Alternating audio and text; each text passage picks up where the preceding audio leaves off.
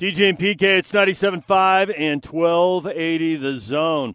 We're joined now by RSL goalkeeper Nick Rimando. He's joining us on the Sprint special guest line. Lease any handset and get an iPad for $99.99. Visit the local Sprint store near you. Nick, good morning. Good morning. So the countdown is on. You announced your retirement at the start of the season, and now it's down to 4 games left. You're in a playoff race. It's really tight. A lot of different things could happen. Do you feel retirement looming, or does it feel like late in any other season? No, it's definitely there. I wanted to announce it at the beginning of the season, just to get off my back and just to have some time to kind of digest it all and win or losing season. That this was a decision that I made a long time ago, and I'm good with it. And now with 4 games left, it is creeping up on me, but it's exciting next couple of weeks to take it all in and to give everything I have and get to those playoffs. So when we look back years from now and people say, who was the original goalkeeper for RSL, people are going to say your name, even though you weren't. I think you actually played in the league 6-7 years before you came over here, and I think you came over here in the team's 3rd season. But how much is it going to mean to you going forward that from now on until whenever, you're going to be recognized, probably along with Beckerman, as one of the pillars of this franchise? Yeah, it means a lot. I think I put my time in here for sure. Won a trophy here. I think I've represented the club, and the city well. So it's going to mean, a lot to me to go to these games when I'm not playing. More importantly, to have my kids see the legacy that I left, and hopefully they could be proud of that. So what do you think you're going to be doing in retirement? I mean, your LA roots run pretty deep. Do you move back to California? Do you stay here with your kids know this is home? What do you think you're going to do? Yeah, I don't know. I mean, there's some options right now. A couple teams have reached out. I would love to stay in the game. Obviously, I think it's my duty to give back to this next generation and help groom what's next in soccer in America. And but I haven't put my finger on just one thing. I'd like to dabble in a couple of things and feel what I have passionate about. I think there's some surgeries in the near future that I'll have to get done and just go from there. And obviously, I think I'm going to miss the game right now. I think I'm in a really good spot and happy with my decision. But come next year, seeing the guys go out to the field and watch the games on TV, I know I'm going to miss it. That's no doubt. But I think my body's going to be a bit more happier next year. Yeah, you're 40 years old now. You've been in this league for a long, long time. As far as MLS goes, I think you've accomplished pretty much everything. You got career records and shutouts and wins and saves and all that stuff. Is there anything that you feel like you didn't do on the field that you would have liked to have done? Obviously, you want to win more, but everybody wants to win more. But anything particular to you that you feel like you would have liked to have done?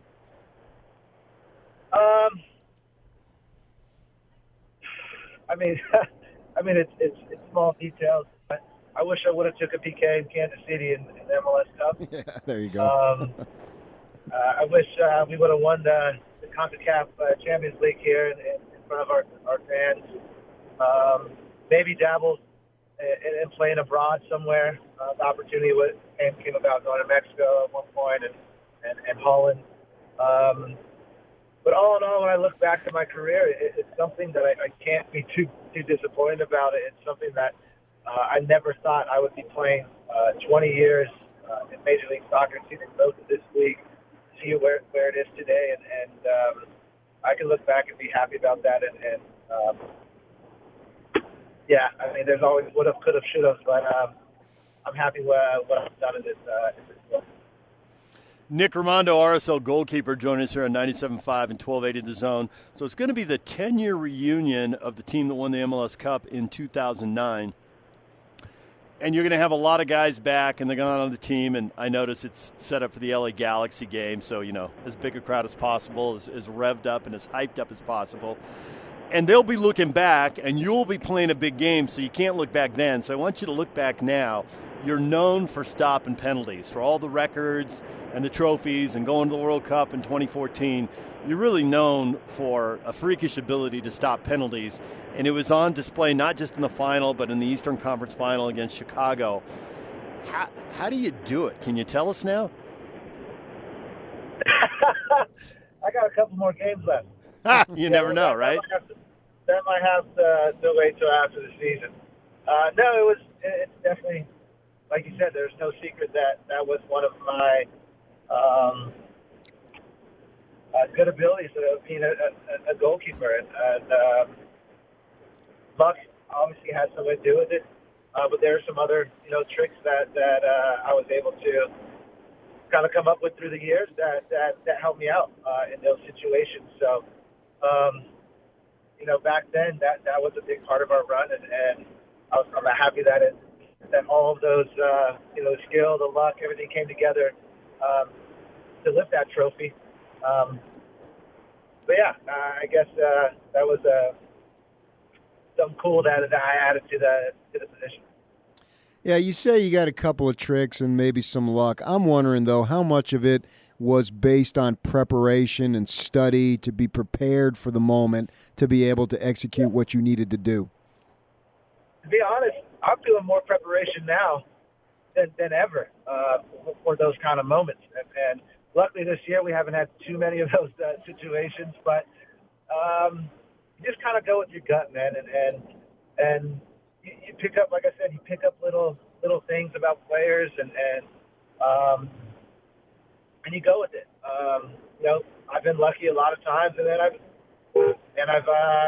obviously I've led in a lot of penalty kicks as well. When you play 20 years, you're going to face a lot of penalty kicks, and you also learn a lot more playing a lot of years. So, yeah, I mean, I don't know what to say. All right, well, as long as we got you on one topic you don't know anything to say on, I got another topic I want to bring up. So before you play Sporting this year, the team comes up with a marketing campaign. Someone does inside the organization. We hate them, they hate us. Now, PK hears this on the radio, and so he's going nuts with it. It's like, really? I mean, you hate us? I mean, that's a little over the top, isn't it?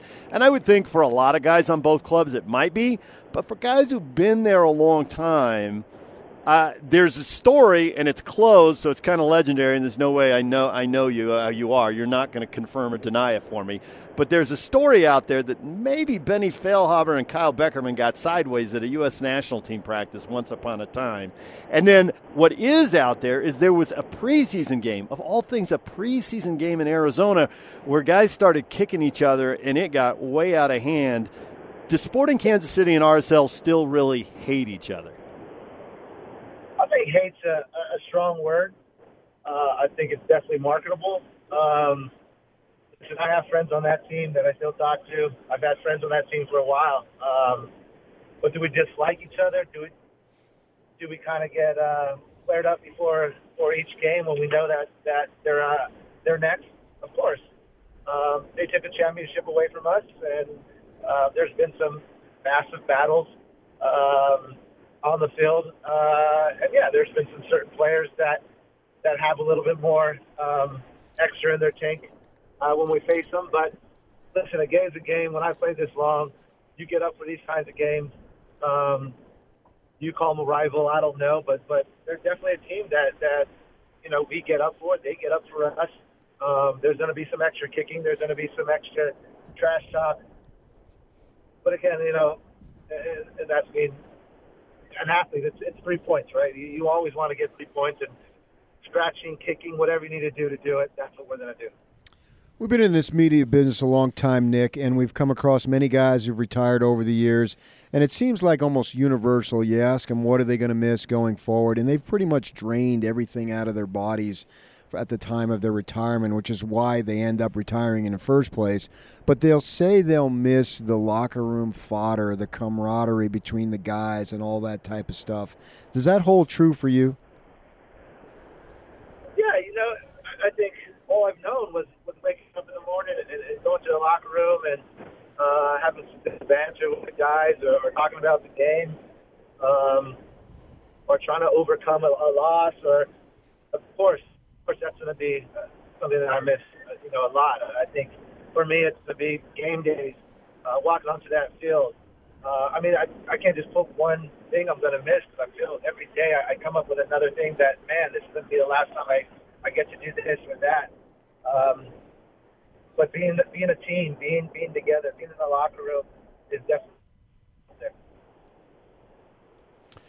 Nick Rimando joined us, RSL goalkeeper, down to his final 4 matches, getting ready to retire at the end of the season, 4 regular season matches, and then we'll see what happens with the postseason. You were at the All-Star game. You did an interview after the game, and you took your gloves off, and that got quite the reaction. You don't usually do it with the local media, but once or twice I've seen what they saw. Do your hands hurt because those fingers aren't pointing in the right direction? Yeah, they do. I mean, as the weather changes and gets a little bit more brisk outside, they tend to ache a little bit more.